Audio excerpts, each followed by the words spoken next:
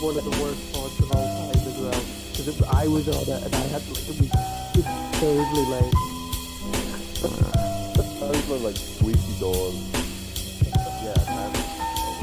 He had a lot of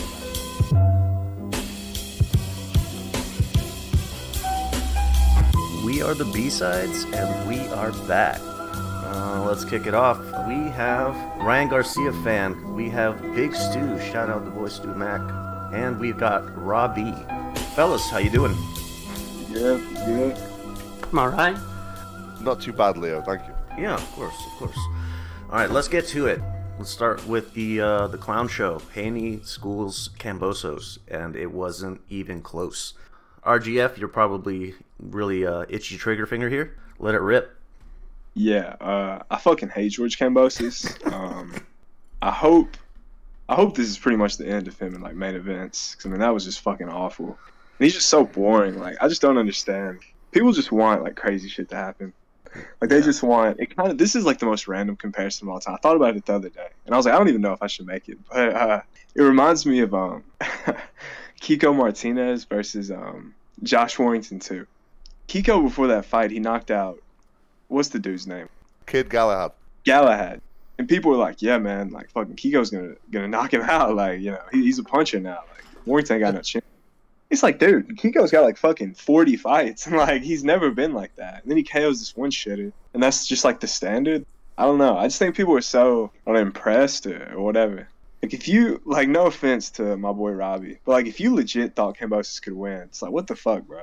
Like, I feel like you could be sold, like, anything. Because that dude is awful, man. Like, no talent. Like, is he not one of the most unathletic? Like, you know what I mean? Like, he never moves his, like, hips. He looks like David Benavidez. You came in hot. He looks like David Benavidez, but he's, like, not 6'3". So it, like, doesn't work. You know what I mean? I'll pass it on. Well, like, I'm not going to ride for George Kambosos now, anyway. But for the first 2 rounds, I thought we might have got a hot fight. But he just showed no IQ in there, no adjustments. All credit to Haney. Haney really kicked his ass, went into the other guy's backyard and did the business. I was expecting a little bit better from Kambosos with the belts and win over Tio. I expected a little bit more. Yeah, I did too. My expectations were pretty low, and I'm still disappointed.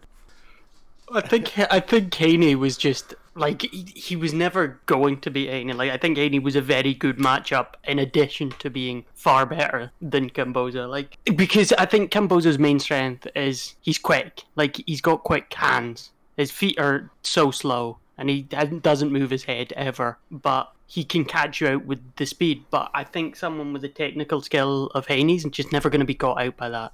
Tio was, and I think as time goes on, we can kind of look at how Tio has looked afterwards and how his career's been going afterwards and going, I think there was something, whether it was mentally, physically, not right with him in that fight. I think like that was not anywhere close to peak performance. And it was still unbelievably close, a round or two difference for Kambosos to win it. And then even with the crowd, then I would like to say the crowd almost was a negative because they turned on him about 3 rounds in. Yeah, that crowd was, it got real quiet after the mid-rounds, I think. Yeah, it was weird. Like, the whole atmosphere of the arena was, like, just kind of weird. Because they kept, like, on the Top Rank broadcast, they kept showing these, like, pockets of, like, 5 dudes with Greek face paint or whatever. But it felt like, I don't know, like, most people were just kind of there for the event. The spectacle? Yeah, I don't know how many people were there, like, really ride it. Like, I'm sure they supported Kambosos because, like, he's Australian, but I don't think they had, like, a lot of loyalty to him. So when he started getting clowned, they're like, fuck this guy. Like, we spent all this money to watch this shit. I do think one thing to say about Kambosos' career is that he's not fought in Australia for years. He's not been there building up a fan base fighting in Australia. I think it's been 5 years. He fought Selby in the UK, fought Bay. He went back to Greece for a fight, I think, and he's never really built up a Aussie fan base in the same way guys who will fight there consistently did. Did Horn have a good show? In terms of the fan base, yeah, I think Horn was a bit more popular. I think that I don't know about for the Pacquiao fight, but after the Pacquiao fight, like that fight stuck in a lot of people's minds as a big Australian event that he won, and that kind of stuck in a lot of people's heads. So I think guys like that, and even like Zafara and guys like that, do better just because they're consistently fighting in Australia. And obviously, Kambosos, the event attracts people because it's, an Australian guy fighting for undisputed status. But as soon as he's going to lose, he's not going to win the fight, that's when they don't care about him anymore because the appeal of an Aussie winning undisputed is gone now, 6 rounds in, because he's terrible and he's going to lose. Yeah, it's weird. Like, as a potentially, like, entitled American fan, like, I generally want, like, if you're from Australia, bro, you gotta travel. Like, that's how I felt about Tim, too.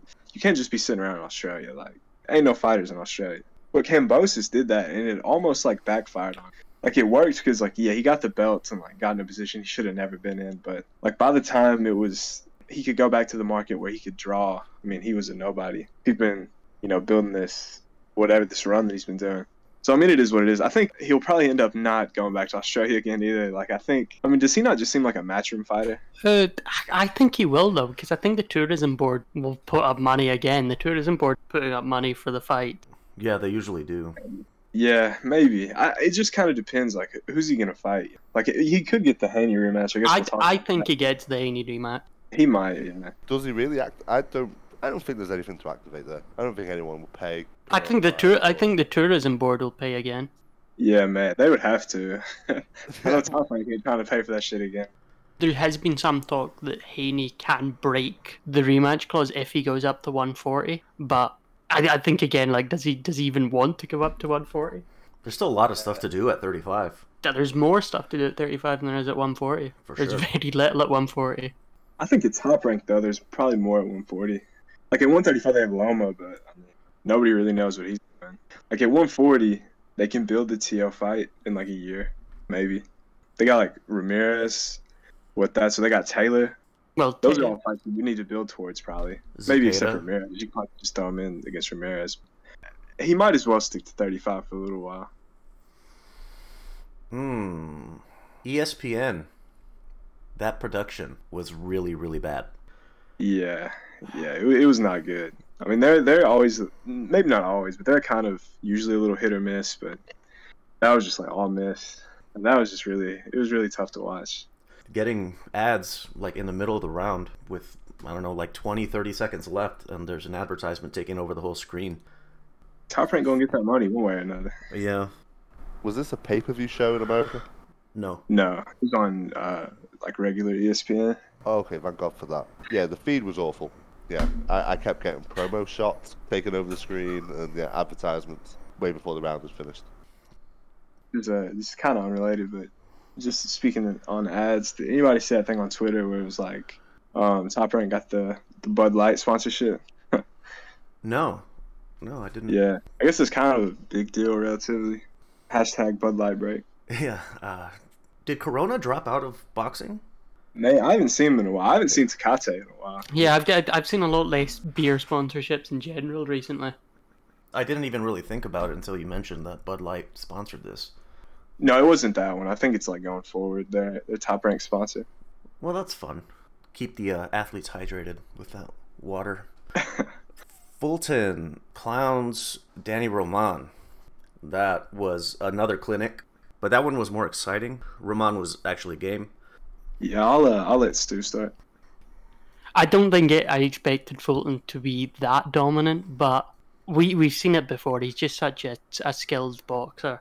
You know, it was the similar-ish sort of fight from Fulton as the Angelo Leo fight. He just an opponent who was game for it, who was coming forward a bit, but he just every exchange he got the better of it, got away consistently, and he won every single round clearly, pretty much, against a guy who, bearing in mind, was it 2 years ago? He was unlucky to lose to MJ, who holds the other 2 belts in the division. Like, Danny Roman's no chump. Like, he's not terrible. This is a really good showing from Fulton to be this dominant. Like you said, I wasn't expecting it to be that, for the separation to be that big, especially with the plan that Figueroa had pretty much demonstrated can trouble Fulton and keep it close. Enjoyed this fight. I did give Roman. I managed to give Roman 3 rounds, and that was being generous to him. I thought he did. Roman was Roman. There was some good body work in the early rounds, but by the mid rounds, it was going all Fulton's way. And then round 11 and 12, when Fulton started sitting on his punches, became really confident. I thought he may have got the stoppage. Yeah, it looked like he was heading towards a stoppage, like round 9, round 10. He was really getting the shit kicked out of him. I will say one thing about Fulton. For a guy who has, his KO percentage is really low, I think it's about 30%. I think that's deceptive to the power he shows sometimes. Sometimes those punches look, especially for a guy who's at 122, look like they have a bit of kick in them. And I think it's more so the style of fighting and the way he wins fights that stops him getting the KOs as opposed to the actual power.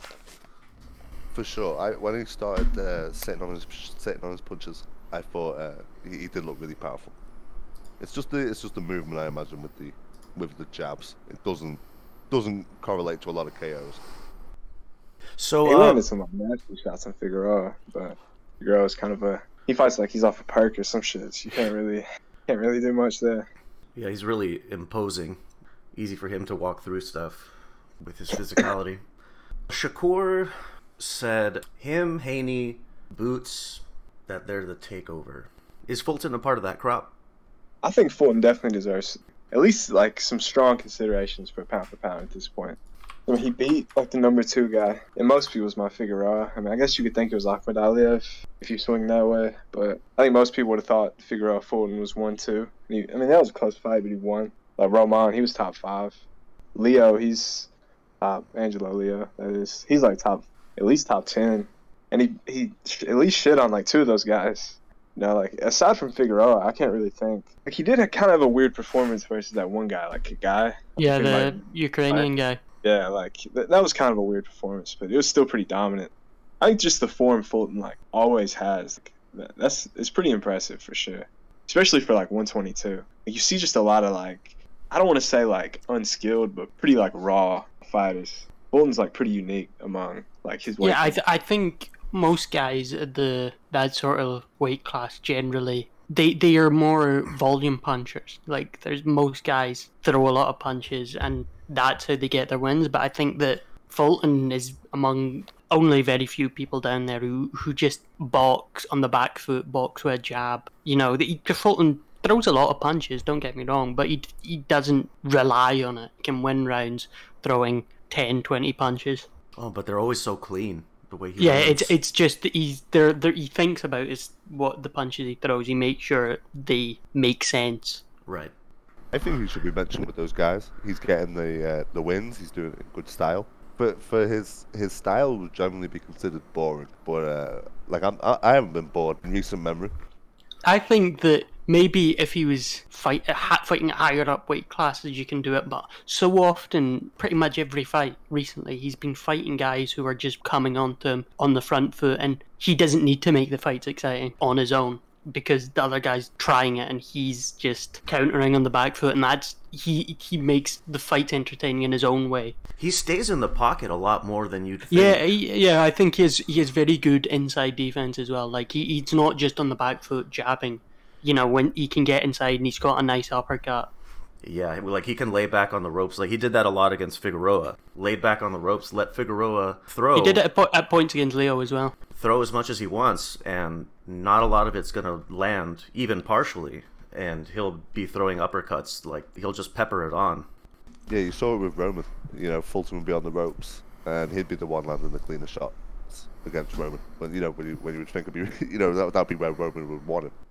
The other guy that Shakur was talking about was Devin Haney himself and Tank. I said add Boots and Fulton, and that actually ended up sparking some discussions. People saying replace Fulton with Virgil Ortiz. But I don't know about that. I don't either. I don't know about that. I think Virgil just got a style that impresses people more. Virgil's just like a fuck you, like knockout puncher. People love that. Which isn't to say that like he's not. Like he's definitely a top. Would you say he's like a top 5 prospect? Okay. Like, it's always tough to say what you consider a prospect because you count Haney because ultimately he's still. Yeah. Haney's still 23, is he? He's young. 23. Yeah. I guess I would move like Haney and Shakur away from that group. Well, but then like ultimately, if you're moving Shakur away, really, you probably have to move Fulton away as well. Yeah, no, I definitely wouldn't consider Fulton a prospect. But He's a unified champion. I think And Tank would have to go out that list. yeah, Right? yeah, Tank, I think, has been off it for a while. But then you're just almost punishing people for their own success. You're saying, oh, you're not a prospect anymore, despite being the same age as Virgil Ortiz, just because you've won more than Virgil Ortiz. But I think like prospect kind of implies like we still don't really know. We have like we have some high expectations. Like we don't really know. But, like Fulton, and it's kind of hard for Haney because I mean Haney hasn't really proven he's like the top lightweight.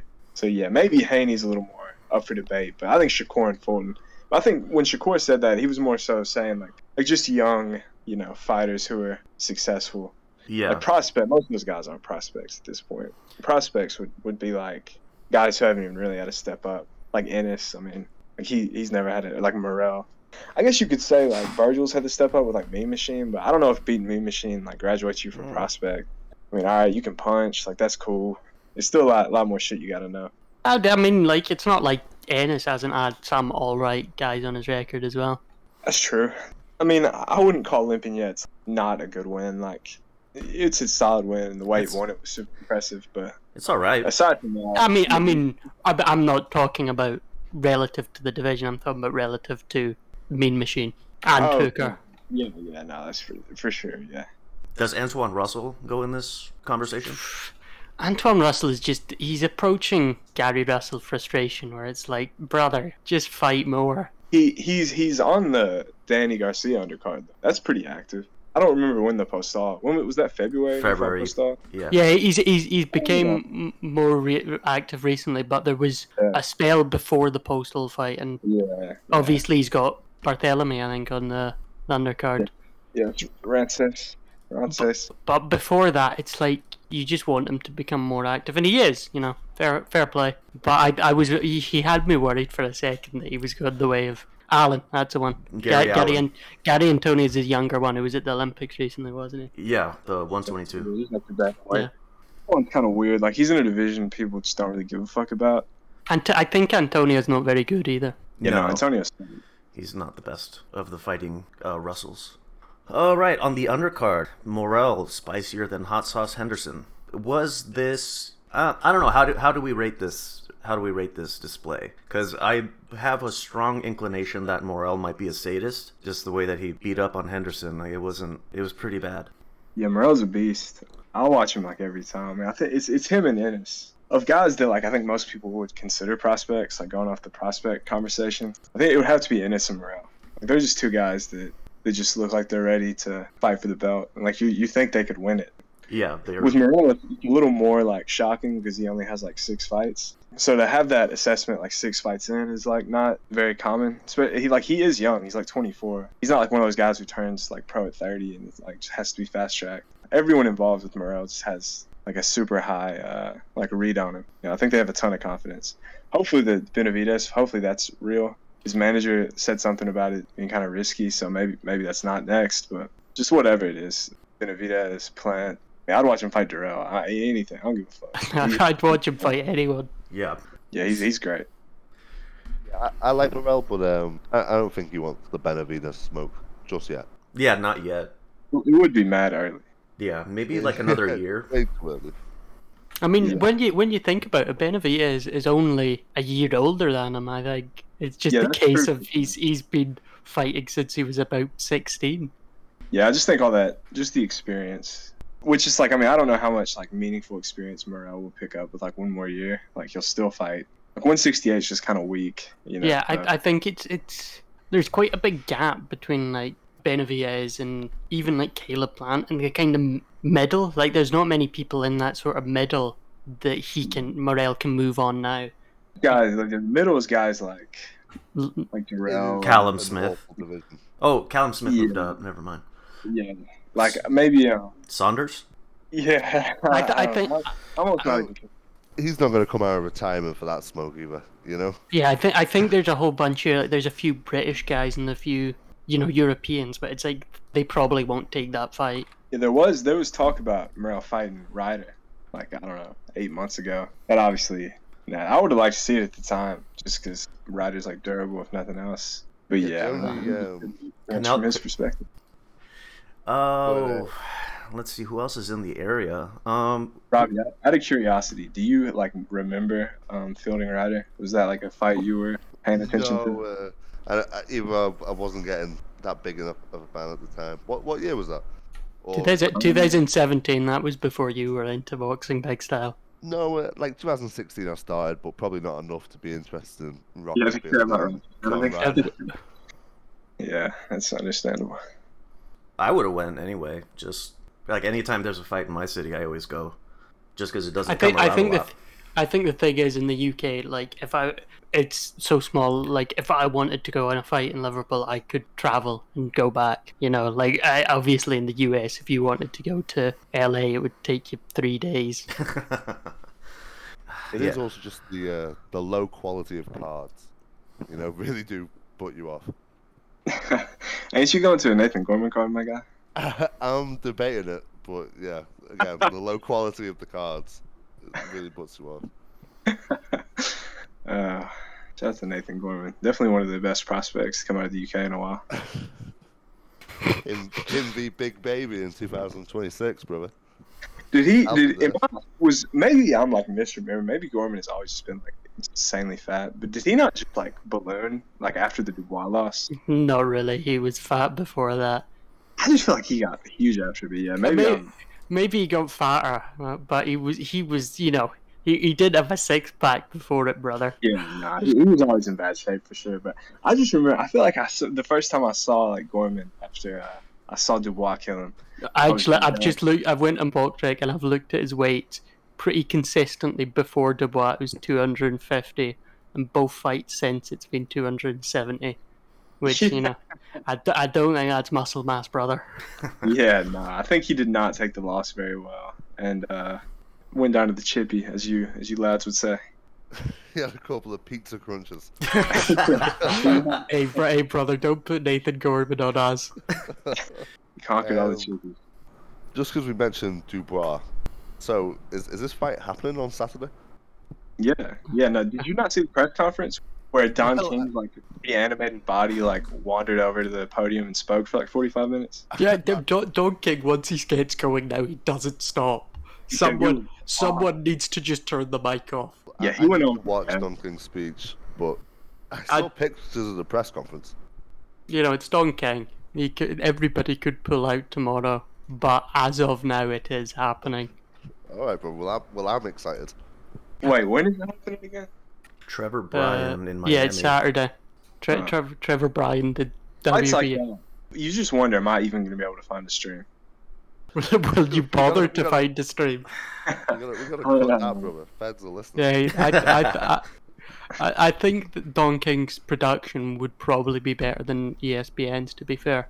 Oof. Probably. That's a pretty low bar to get over. Is it? Yeah, it's in Florida, right? That's where like all Don King's cards are at this point. Yeah, probably tax reasons. Oh, I thought because like he's really old, so he just lives in Florida, as probably old people do. He does live in Florida. Got warrants in the other 49 states. What's the card looking like for that fight? I mean, it's a Don King card, brother. The guys you've never heard of, like, they're making no money. Okay. Stu, I'll let you know that Don King has been in charge of some big fights, brother. You know, he might have one fight left. You know, one big card. This is his George Foreman moment. You know, Frank got back at Wembley. No one thought that. I literally don't know a single person on the undercard. Yeah, I don't recognize any names. Just Dubois. He's the only name that I Trishawn Wiggins. He might have been on some Showbox cards or something back in the day. I recognize that a bit. Remember that time, like after like Vanes Martirosyan got knocked out by Golovkin? He was like, "Yeah, I had to throw the fight because Don King stole all my money." That was awesome. Martirosyan said that. It was made even better because he was like, "Yeah, I decided to go to Don King to give him like a second chance to like fix his reputation." So yeah, that was really thoughtful of you. Do we give Trevor Bryan any shot? I'm assuming you've never seen him. I've only seen him once or twice. He's gonna get knocked out in like 2 rounds. He's fucking awful. So I said it in the chat earlier. The fact that he's with Don King lets you know like everything you need to know. I also think he ducked Manuel Char. Which, yeah. You know, brother, if you're ducking Manuel Char. If Trevor Bryan was like literally good like at all, he would be with like a major promoter because he's an American heavyweight. But he's fucking not because he sucks and nobody wants to like spend any money on him. But he stopped Bermain Stavern. Hey, brother, don't get me started on Bermain Stavern. Prime Stavern, different story. Oh. I did buy that pay-per-view, but I did fall asleep before the start. That's some old, brother, that's just donating to boxing heritage. Yeah, that is fucking ridiculous. I remember that's the one Don King showed old fights that he must still hold the image rights to as an undercard. So you paid money to watch fights from the 70s and 80s? You could have put up on YouTube in like 2 seconds. In a small ratio. To be fair, Robbie, I wouldn't be surprised if you were so high. You'd be like, "What the fuck? George Foreman's back! He's fighting again!" Don King's brought out the classics. Yeah, I fell asleep. So that says everything you know about that card. Goodness. And that's some old shit right there. I mean, hey, if you're wanting to watch cards like that, though, you almost gotta buy it because no pirate gives a fuck. Yeah, Like it's not worth it, bro. Tim Boxeo used to say that like club fights being watched by like 6 people. And he would get messages saying, "Oh, you got an illegal stream for this." It was probably one of the fighters' mums. It's like, bro, supply and demand. Those Canadian ones are always super hard to get a stream for, and the fighters are relatively popular. You know, like Lemieux or Stevenson. You know, before the accident, you know. Canada's a weird, like, Canadian boxing is like its own weird little like universe. It's like British boxing, but they speak French instead. British boxing sucks, like we all know that. But Canadian boxing makes it look like greatest thing to like ever But happen. the thing is if you've ever spoke to a French Canadian boxing fan, they are like a British boxing fan, where they'll just be like this random shit guy, and they'll be like, "No, he's legit, brother. He's legit. He means business." Shout out to Skillful. There used to be a guy in the old Slack who used to insist Adonis Stevenson was pound for pound #1. Dude, if you're Canadian, you probably, I mean, you should think Adonis is just the greatest of all time. You gotta claim him. Like, you have no one else. Yeah, like Jean if either Pascal. him or, Hey, brother, they're taking Lennox Lewis. I'm not allowing it to happen. Dude, if I was Canadian, I would fight tooth and nail. My profile picture would be that picture of Lennox at the Olympics, like the flag draped all over him and shit. Talking of Canadian boxers, do you guys remember that Ulysses Jr., the man who He beat the Hebrew hammer. Yep. Yeah. He Yeah, clowned he him. was in. He was on the Saunders undercard. Saunders Lemieux. Is there any reason for bringing him up? Just remember him. We're talking about Canadian boxing. Fond memories. Shout out to Yves Ulysses Jr., one of the Canadian goats. Him and Steve Rolls. Didn't he then get knocked out by like Spike O'Sullivan? Or was that someone else? Nah, Ulysses Jr. is 140. Yeah, he's a 140 guy. Oh, holy shit. I didn't realize. Damn, the Hebrew Hammer was 140? Yeah. Oh, shit. He popped for, Yeah, I guess that's actually- steroids twice. Yeah, he fought Zeb Judah. Did you know the Hebrew Hammer now runs a Funko Pop YouTube channel? Oh, yeah, I remember that. Yeah, that's what, yeah. That's Terrible. That is. that's a worse crime than any of his boxing. Was he stepping on your turf, Stu? Hey, brother, he's eating up my views. Fucked up the supply chain. Okay, so we went through Morel, and pretty much the only thing left as far as review is Inoue-Donaire 2 ends in 2. Surprised? I wouldn't say surprised. Like, I'm the resident Inoue hater. Like, I always like find some way to like discredit Inoue. Also, everyone look up him wrapping his gloves. A little bit sus, you know, decide for yourself. What's sus about it? I mean, the bro was building some. He was building some bricks in there. wasn't he? It depends. Some commissions allow you to stack. I don't know about Japan, but stacking's not illegal everywhere. But some people were saying it wasn't on his knuckles. I mean, it was blatantly on his knuckles. The tape. But 50 layers of tape like right on his knuckle. That's just, it's a little sus. But anyway, you're allowed as much tape as you want. It's just you're not allowed to stack in some places. But I don't know. It looked like it was very thick for sure. It was a lot. It was very padded. Either way, though, I mean, that's just a conspiracy. You know, this isn't a conspiracy podcast. That's why we brought Robbie on. But, I mean, it was impressive for sure. I mean, you couldn't... He understood what the expectation was. He couldn't struggle with him again. I mean, that would have been an awful look. Like, after all this time. It's just a little... It's kind of sad because clearly people's interest in Inoue is still there. People got excited about this, the highlight and all that shit. And, oh, Inoue's #1 again or whatever. Like, people still have some hype for him. So it's just unfortunate that everything's moving so slow. Why did this not happen already? It's been like fucking 3 years, dude. You know what I mean? Like, there was no reason for all this delay. But yeah, I mean, for just the performance as it was, you know, good shit from Inoue. He knocked him out. It was brutal. Yeah, it's pretty rough. What he was meant to do. Corrected the first fight. But yeah, I agree. Why did it take so long to finally do it, you know? But I thought a good performance from Inoue. Yeah, I thought it was fine. It was... was this like a no-win kind of situation for him? Like you have to beat the old man that made you look kind of... He was a banana peel and you slipped. So you have to avenge it brutally, which he did, but, you know, we have to qualify it with Donaire's age.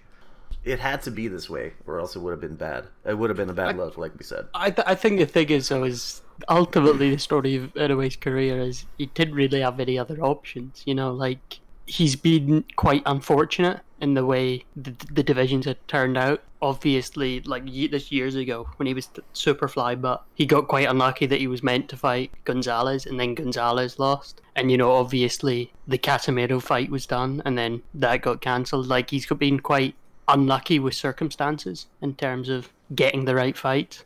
But he also signed with Top Rank. Yeah, I think Never a good sign. That's something that's the thing is like this Pacific rather sort of way of Japanese fighters coming across and trying to get fights has always been awkward. There's never really been a Japanese guy who's consistently came over, especially a guy like Inoue who's big in Japan. Like, it's so tough to get people to come over, and if you go over to the US, you're wasting your drawing power almost. So it puts him in a very strange situation. It doesn't help that he's in the smaller divisions too.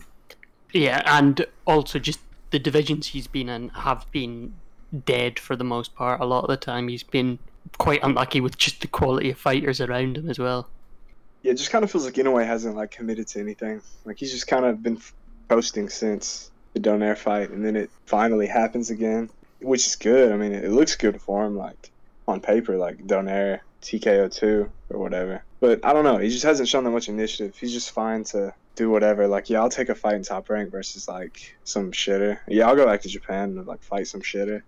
Like, I just wish he would either stay in Japan, you know what I mean, and go that way. Because they could probably, I mean, those weights are small enough. I mean, Japanese, I don't know what, you know, the promotion or company, I don't know, like, what they're called. But I'm sure they could pony up the money for that.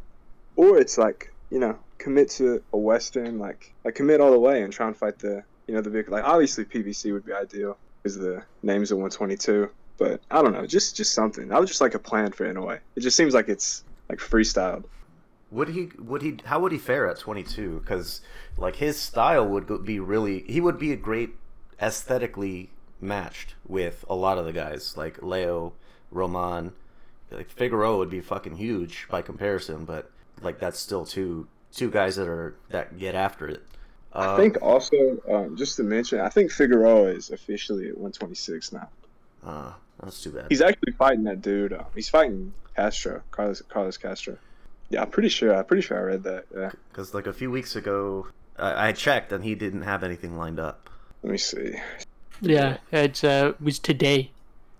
Yeah. Brandon Figueroa to face Carlos Castro on 9th of July. Yeah, it's his featherweight debut. So I guess he's out of the picture.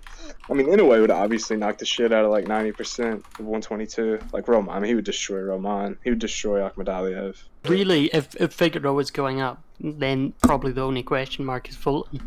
And I think really, as cynical as it sounds, I think there's just so much to work out in that Fulton fight.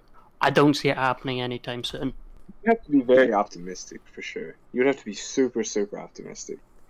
Because the good news is it probably wouldn't take that much money, but like that still doesn't. I think it doesn't take that much money, but also nobody would be willing to pay that much money.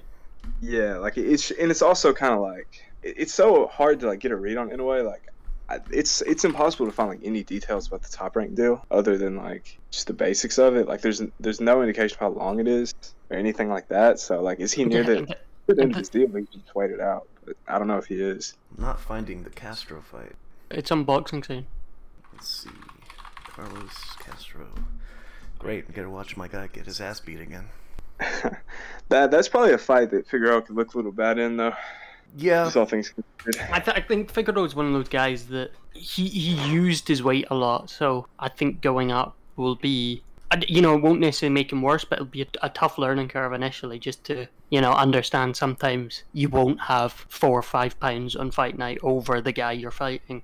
For example, like when he fought Julio Ceja, yeah, Ceja like went in way overweight. Yeah, he was like, it was properly, like, I think he weighed overweight for 126 as well. Yeah, like he was just huge, but so maybe that's not the best indication. But if that was the time that Fulton was fighting a guy who had some size, like was bringing some size into it, or Figueroa, I should say. And I mean, it was dead close. I think it ended up being a draw. Yeah, but also, Ceja's not good. Yeah, 100%. So it'd be interesting to see how he deals. Obviously Figueroa will have a bit more weight on him as well, but he won't have the same advantage. Yeah, and I don't mean that. I love Figueroa. He's great, but he had 2 back-to-back impressive. Like Neri and Fulton were both very impressive performances. So I think it's kind of like giving the illusion that he's like this complete fighter that like hasn't shown like some weakness, but he definitely has. Yeah, no, he went on a great run. That's really made him look a lot better. But I'm excited to see Figueroa back in the ring. I like watching Figueroa. Yeah, he's super fun to watch. He's definitely one of the most just like if you ever see Figueroa on an undercard, it was like, oh shit, this is about to be fucked up. Yeah, exactly. Yes, stylistically very fun to watch. It was if I could name you the champs of most divisions that aren't like super low weight, bro, I have no idea about 126. Is that Maxio? Yeah. WBC is Maxio. Santa Cruz, that would be a good WBA. Fight, actually, Figueroa and Maxio, I would fuck that fight. Navarrete. Does Navarrete still have the WBO in that way? Yeah. You know he does, bro. Top rank. Whatever Bob orders. Hey, Navarrete's gonna hold like 1 million WBO straps. Who's the other two? It's Leigh Wood. Is Leigh Wood like a legit champ or not? He's the regular. Oh, Leo's the super. Yeah, Leo's the super. Yeah. Who's the IBF?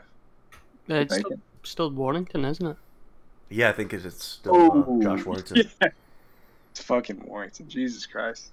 Because the Lara loss, did Lara weigh overweight? And then it was vacated. And then Barry won it. And then Kiko won it. Or no, I think what happened is, I think he vacated it before the Lara fight, right? Oh, wasn't the Barry fight, or he was ordered to rematch Kid Galahad. And then, yeah, that's what happened. Yeah, you've got it, Stu. Yeah. Yeah, and then Galahad. I don't know if they just gave it to him or if he had to fight for a vacant. Whatever happened. How the fuck did he get knocked out by Kiko? I think Kid won it in Eddie Hearn's backyard. No. For real, it was a performance. The Brentwood fights. Dude, imagine. Like, that's like the crowning moment. It's like the crowning moment of your career. And you're just in your boss's backyard. Like he's just with all these like rich douchebags, like super high. Let's see. When are they bringing back? When is Fight Camp coming back? Fuck.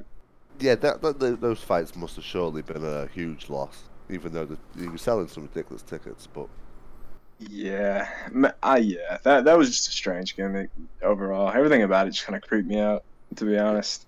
He beat Jazza Dickens, James Dickens. Sorry, yeah, Jazza. Yeah, that's his name. The only thing I remember about him is him getting his jaw broken by Rigondeaux. But yeah, he stopped him at Eddie Hearn's backyard. Dude, I remember one time. This is like I probably shouldn't admit this in public.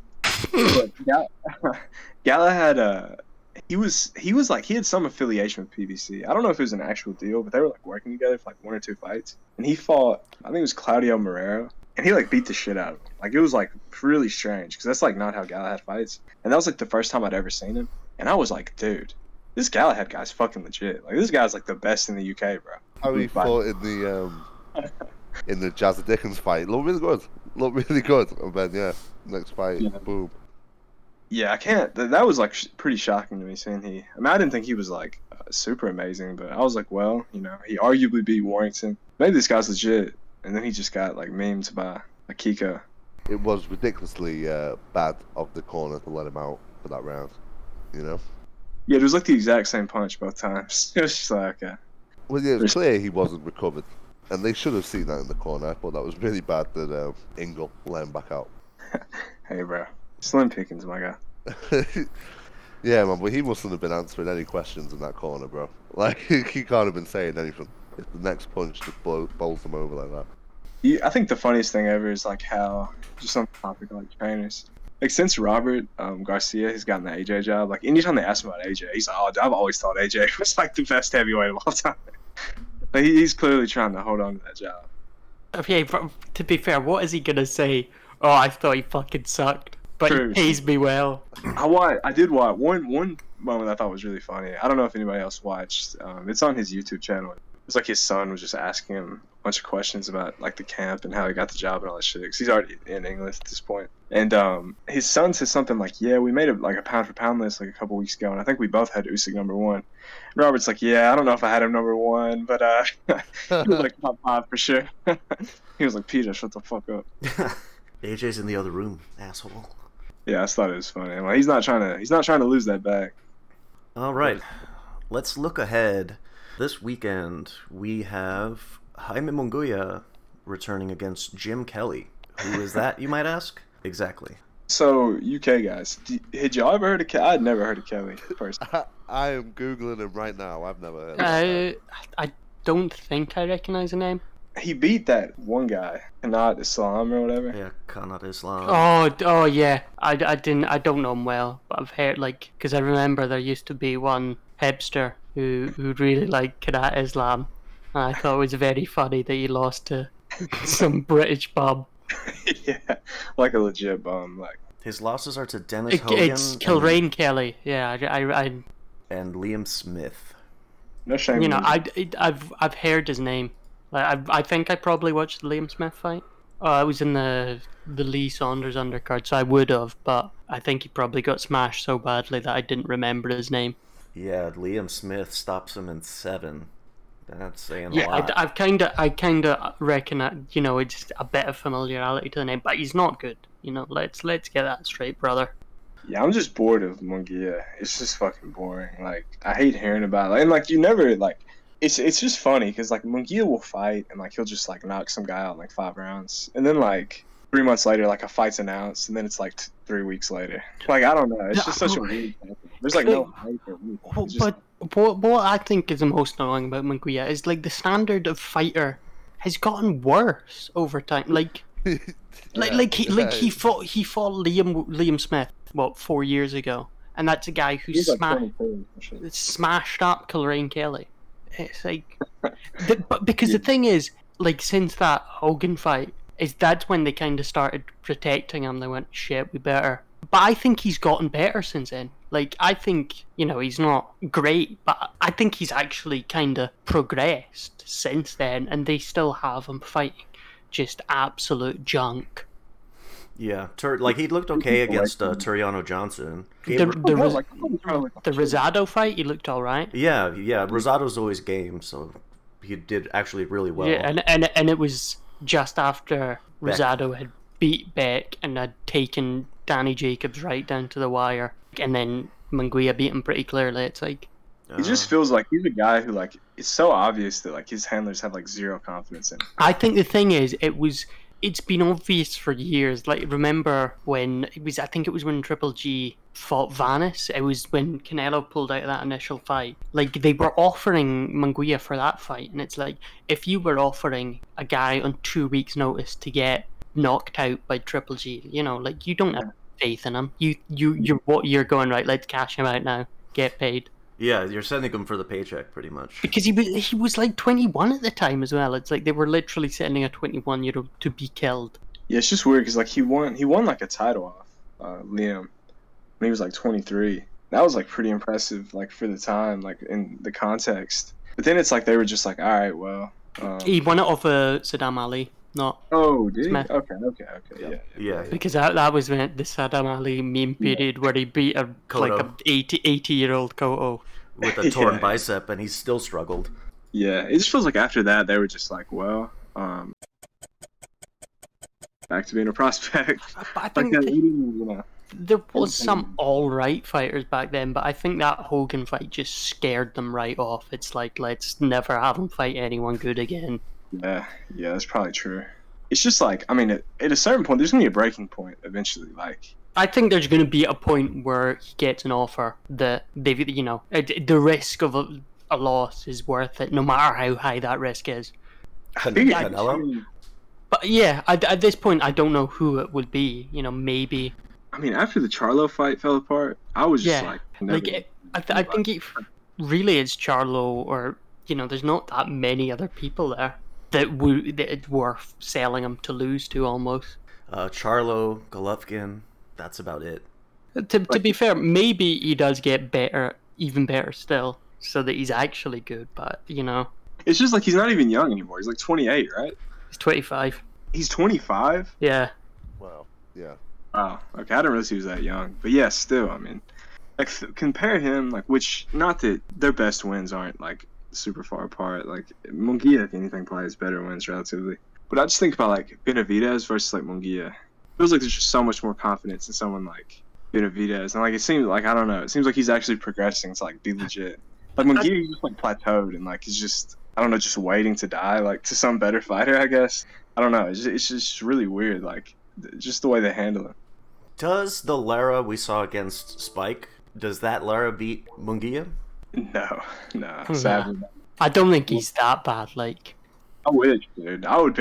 Every fiber of my body would be with Arislandi Lara that night. I think the thing is Spike O'Sullivan is a very efficient punching bag. Like, he's very good at getting KO'd and making other people look good. Yeah, that's actually a very good description of him. Yeah, I mean, Lara's just too. He's too, like, his legs are obviously gone. That would be a death sentence for Munguia, I think, at this age. Yeah, I think that's a very winnable fight for Munguia. Definitely shown he's lost a step or two. While his new style is a lot more fun to watch. Yeah, it's like how Rigondeaux was, Yeah. Like Rigondeaux at a certain point was just like, fuck it, like I'm just gonna like lose a bunch of rounds, and, like try and find power shots. I guess Lara isn't really losing that many rounds, but still. It's just kind of weird because, Lara's having like a little, I wouldn't call it a resurgence, but like, they just keep giving him like highlights, basically. Like, this is all going to culminate in like some super brutal matchup. They're talking about throwing him in with Charlo after Sulecki. After Sulecki, which would have been next week, but that got postponed. I guess, like, for the payday, I suppose, but that's not going to be pretty. Yeah, I just feel like they're obvious. Like, you don't give a 39-year-old Lara showcases, like, if you're not trying to get something out of it in the end. I just wonder, like, what that is. It probably will be Charlo. How about Ryota Murata? Yeah, Actually, one thing about Munguia is the fight this Saturday's at 168, isn't it? Yeah. Which just fucking, like, he can't even be bothered having defenses of his title anymore. Yeah, it's pretty bad. Like, I mean, it's like, at what point, like, is it? I mean, 168 is just too much. Like, he's not. Like, he should not be at 168. Like, yeah, it's like, that's not good. It's like a Brandon Figueroa kind of situation where the more he moves up, like, his advantages go down, which was his imposing size and considerable power for the weight. But the thing is Kalreen Kelly, I don't think, is a 168 fighter either, because Kanat Islam's 160. Like, yeah. So it's just like he's just dragging a guy up. He did look really bad at the weigh-in for his last fight. I don't know if anybody remembers. Yeah, he looked quite bad. Yeah. Didn't he almost pass out? Yeah, he looked like he was about to. He said he was sick though, didn't he? Yeah, so who knows? But if 168 is like a permanent move, that's not good. I think there is more there for him, but yeah, for sure. It's just like he didn't even do anything at 160. Yeah, I mean? they didn't get a title. Yeah, like nothing. Like he just continued the trend. Yeah, he hasn't done anything since that 154 belt. And I mean, even that was very much a fortunate circumstance. Yeah. I do feel like that belt was almost bad for his progression, just because it forced him to tread water instead of progressing in any way. I don't know, especially now that Golden Boy is sort of in a precarious situation, so to speak. Now they're really going to keep the training wheels on pretty hard. Do we need to say more about Mr. Munguia? No, I think he's been shit on enough. Yeah. Good talk about the mega announcement of Chisora-Pulev too. Oof. I knew you were in the show. Oh, man. I mean, it sucked. The first fight sucked. Chisora sucks. I don't want to see Chisora anymore. He's going to fucking die out there. That's my opinion. Well, I'll take the opposite opinion. I for one, cannot wait to see Del Boy mash up Pulev. No, I think this is a 50-50 fight, I suppose, for Chisora. And as long as he keeps providing a fun matchup, let him keep coming out, I say. Brother, did you watch the first Chisora versus Pulev? I've got to say, I didn't. I did not either. It was not a fun fight. No? Yeah, I think the thing is that Chisora was in a lot of boring fights, and that kind of almost around that first Dillian White fight. You know, the Caballel fight as well, where he kind of just got mindlessly jabbed for 12, and I think that's what the Gashi fight. That was another really dull one he has been in. Like he kind of has this reputation as an action fighter, and yeah, he does sometimes, but a lot of the time he doesn't. He hits more than he misses, I'll say. But both guys have really nothing to lose in this fight. Really, no one expects too much from them. They have nothing to gain. They have their. Yeah, it just feels so pointless. Like they're both just like done. Like they're both like, I don't know. And like it wasn't a fun fight to watch. Like were there unanswered questions? Like I just don't understand the angle this fight comes from. I think maybe Eddie went ahead and booked the O2 expecting that the Kaunaki fight was done. Pulev's the first guy who said, yeah. I don't know, that's my best guess. Pulev's still waiting in the fucking trailer money, isn't he? Yeah, I guess Probably. Probably a little desperate one way or the other. I'm not sure why Chisora's still doing this to himself. Don't see why Pulev's really doing it to himself either. Yeah. That's true, yeah. Yeah, they're both just clearly a little bit in denial. Especially Chisora. Like he had that very disturbing video on Twitter where he was like gyrating his head like towards the camera. It was like #retirements for pussies or something. Bro, please retire. Like, I'm not even a fan of yours, and this shit is making me uncomfortable to watch. He's already not going to have a lot of his faculties left in his twilight years. I don't know, it just feels like there was that nice little like, you know, Chisora, like the first Chisora Renaissance. Maybe when he knocked out. It was the White fight. The White lost, really. Yeah, like people were really like, man, because Chisora, the thing is it really didn't matter because he lost to Caballel and people didn't fucking care. It was like that fight didn't matter. Then he knocked out Takam, who for some reason British fans thought was good because he stood about and got hit by AJ for 10 rounds. And yeah, he came in on late notice for that, didn't he? The top five heavyweight Carlos Takam. Yep. And then there was a second White fight which was close as well. And yeah, they also he was up on the cards in the rematch. Sure. He got fucking KO'd, you know. Well, that stoppage over Szpilka was that highlight reel? Yeah, there was like it was good, but then he beat Price. There was a little like period where they were just matching him with guys that he could like eat, like Szpilka and Price. I mean, they're both. Like, I think Chisora and White have the same effect where people just ignore half their fights. And they look at Chisora's career and they just ignore every time he's lost and every time he's been in a shocking fight.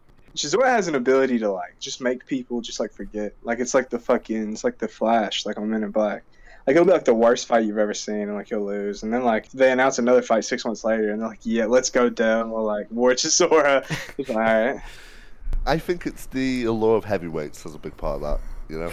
But other heavyweights don't have the same effect. Yeah. He's so unique. Like, I can't compare him to like almost anyone. Like, he's so unique. Like it's as if like Eric Molina had a fan base. You know what I mean? You're just like, what is wrong with you? I wish I could explain why. I do too. Some bro. of us love it. I do too. I can't. It's just something, intangible about him. There's something in the British brain just loves Derek Chisora. Yeah, there's something about him that's endearing. You just can't help but like him. The lovable loser. Yeah, But I think that's what it is. The thing is, But he's it's not not it's not lovable, and the British fans don't accept that he's a loser. Yeah. It's more that he's just like the perennial. He's like the perennial dark horse. One the underdog. I think it's also like he's just been around for so long. I think that a lot of people that's maybe wrong. That plays a part in it. He has been in some big nights, whether you like him or not. Even if he doesn't win the card, he's in the right places, brother. Like he got the Hay fight at like the prime of Hay's career. Classic Hay was a. That was pretty. It was a career move. Do you know, it's like that's my favourite bit of his career. Like, he just kept falling upwards. Like, he lost to Fury, and then he got, like, at the Hellenist fight, he lost to Hellenist. He somehow got the Klitschko fight after that, and then he lost it. And he somehow got the Hay fight after that, and then lost it. Yeah, it started early. Like, that moment, first of all, I want to give a shout out to Chisora for the moment where he spit in Klitschko's face. That was pretty funny. That has its own, place in boxing history. But it's like that time. Who did Chisora rob? Or get robbed by? Was it Hellenius? Yeah, I think it was. That was like an early omen of like how his career would go. But that just happened over and over and over and over again. Except they weren't really robberies all the other times. But he keeps him close enough that it keeps people thinking, oh, maybe he wins 3 more rounds next time. Maybe next time. Maybe he doesn't get KO'd brutally and get bad CTE. I do like about him is he doesn't have ideas above his station. I would argue a guy who has 12 losses and still gets big fights, still headline card, is exactly someone who gets ideas above their station. But he's not calling out Wilder. He's not, demanding a Fury trilogy. 100% called out Wilder. He and Eddie both called out Wilder. That is 100% true. And it was after he got like destroyed and dropped 4 times by Parker. They're like, yeah, he could fight Deontay. Like, what the fuck are you talking about? Derek Chisora claims he will beat hard-hitting KO artist Deontay Wilder.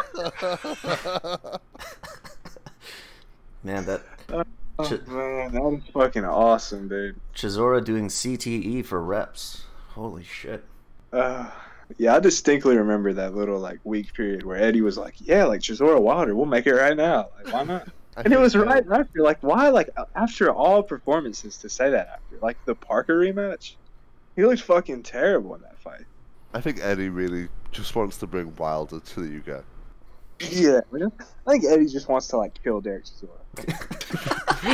I think Chisora left Eddie Hearn a lot of money in his will, and he's like, just fucking give it to me now.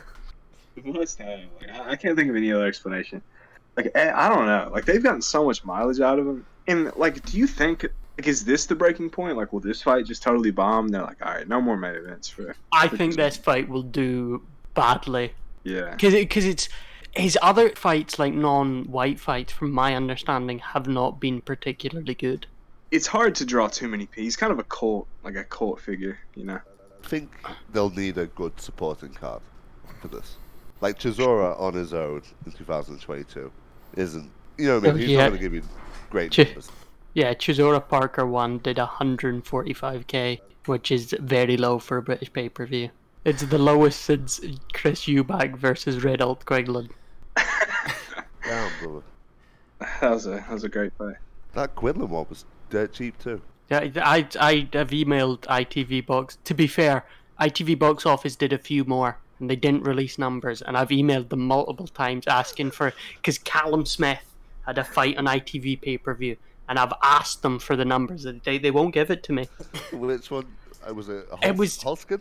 I think it was Holskin, but I've emailed them multiple times asking for them, and I think they'd be single figures. I don't see who else would.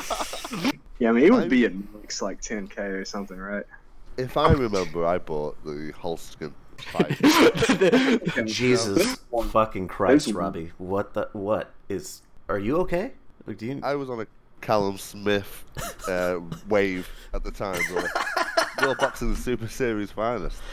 He wasn't at the time. Like, this was before that. That was part of the World Boxing Super Series, wasn't it? Yeah, That but was but it was he was fighting a terrible kickboxer in the first round. yeah, a late replacement. Yeah, and he he got beat up a bit too. All right, hypothetical. Derek Chisora, Tony Yoka. Derek fucking Chisora. Probably, yeah. Yeah, I think so too. Tony Yoka just hates getting hit, even if it's not hard. Yeah, no, he's pitiful. I don't think he can beat like anybody. Yeah, Yoka's done. We got for like Christian Hammer level or like lower. Like if it's any higher, then you can't be confident. He has the David Price disease. Not quite that bad, brother. Let's Well, not give him a couple of years, brother. The thing is, Price is like almost like I don't know. Price is like more willing to just like take the knockout. Like Yoka will just like resign himself to like being the biggest bitch you've like ever seen in a boxing ring. Hey, brother, I believed when Povetkin went flying into the turnbuckle. There was a certain point in the Buckley fight where he was just like was not throwing punches anymore. Yeah, Like round 4, he just like stopped throwing like actual punches. Like he would sometimes like I don't know stick his glove out, but like an actual like punch where he's trying to like hurt the guy. Like I don't know that he threw like a single one. Yeah, about the mid rounds he stopped trying. That was the craziest like mental unraveling I've seen of a dude. It was nuts. I mean, the signs were always there, but that was like as embarrassing as it could have been. Other than just like I don't know, getting knocked out like cold. I would say that's a worse unraveling than like Oliver McCall when he broke down against Lennox. Oliver McCall when he started crying. At least Oliver McCall was like addicted to crack. Like Yeah. that's good. You know what I mean? He was having What's your- substance issues. Like his mom had just died. You can kind of understand what happened, but like Tony Like, Yoka, Are you saying Yoka's on crack? Is that your scoop? that would at least make sense. I'm saying if Yoka.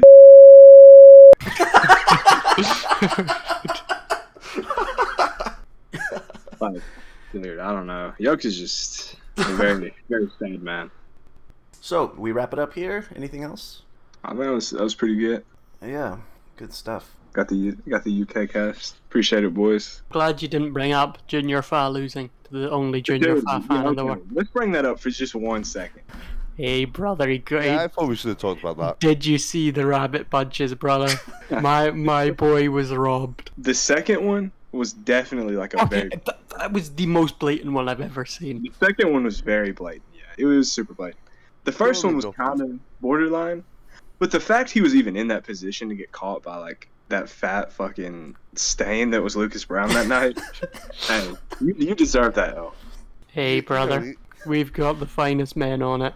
Top Like, men. It was incidental, and like you said, Jeff, he shouldn't be in that fucking position in the first place. Against I don't Lucas like- Brown, man. But I think the thing is the second one, you can't say both of them were incidental, though. I don't think anything happens, but I don't think Lucas Brown could aim and be that accurate, brother. You know what I mean? think he just kind of waylaid at him, and like Fa's head was just like the first one was honestly like close enough that I wouldn't even call it a rabbit punch. it was obviously accidental, the first one. You know, like, I'm not claiming he should be DQ'd, but it was clearly a rabbit punch. It hit him in the back of the head. The second one, That first one, it was kind of on like the side of the back, though. You know what I mean? It was kind of on the side area where it's kind of like a we're doing a frame by frame breakdown Yeah, here. it looks like I've got the YouTube video up. it looks behind the ear to me. Like I'm gonna do a side head. Oh, share your screen. Let's see The it. second one, though, he clearly clocked him on the back.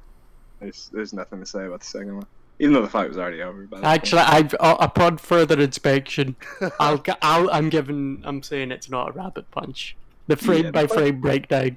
point. The first one was kind of like, you know, you can give it a pass. The second one, I think Brown was just like, oh my god, I need to knock him out right now, or like all my organs are gonna fail. So he just went extra and really hit him on the back of the head. The second one, I think if the ref sees it, like, he might give Fa time to recover. I mean, you know, I'm talking about this like it's fucking relevant, brother. It's Lucas Brown. I mean, it is kind of, it's Junior Fa's career on the line. Like his career is definitely over now. So. Oh, he's Kiwi. I didn't know. I thought he was Australian. I'm more bothered about what it means for Joseph Parker, bro. Yeah, because Parker's aging horribly. True. he fought. Did he fight for Samoa or Tonga as an amateur as well? And that's where he fought Parker loads there. Was he a good amateur? I think he was all right. Who's the Australian amateur that people were like high on? Hooney in that hit? Justice Yeah, Hooney? oh yeah, Hooney. Justice Hooney. Yeah, He Hooney. he had a fight where he looked quite bad. In Australia, they do this thing where they'll just put like rugby players in for no Yeah, reason. yeah. For some reason, it's the biggest situation. Because he was going to enter the Olympics again or something. I can't remember. Yeah, he was going to enter the Olympics last year, and he got injured. Your boy Fa needs to enter the Olympics again. He needs some headgear for sure. They don't wear headgear, Yeah, brother. Amis took Oh, off yeah, right. headgear. Yeah, never mind. He's not safe anyway. Damn, these are some deep cuts. Yeah, we're going deep into the amateur career of GFI. Hit the big ones, covering Chisora-Pulev. I guess that covers it.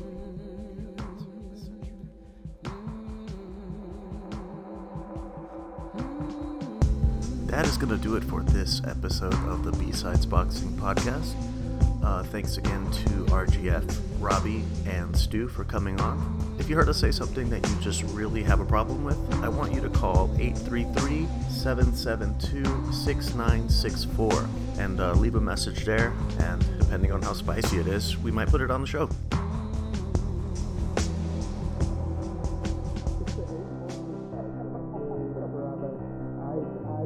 That you couldn't even tell. Yeah, no. There's no reaction. They went right into it.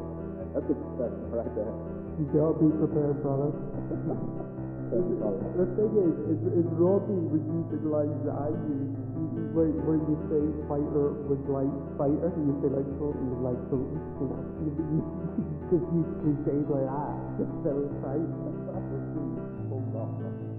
Yeah, you never said. Fulton, I've watched a lot of, and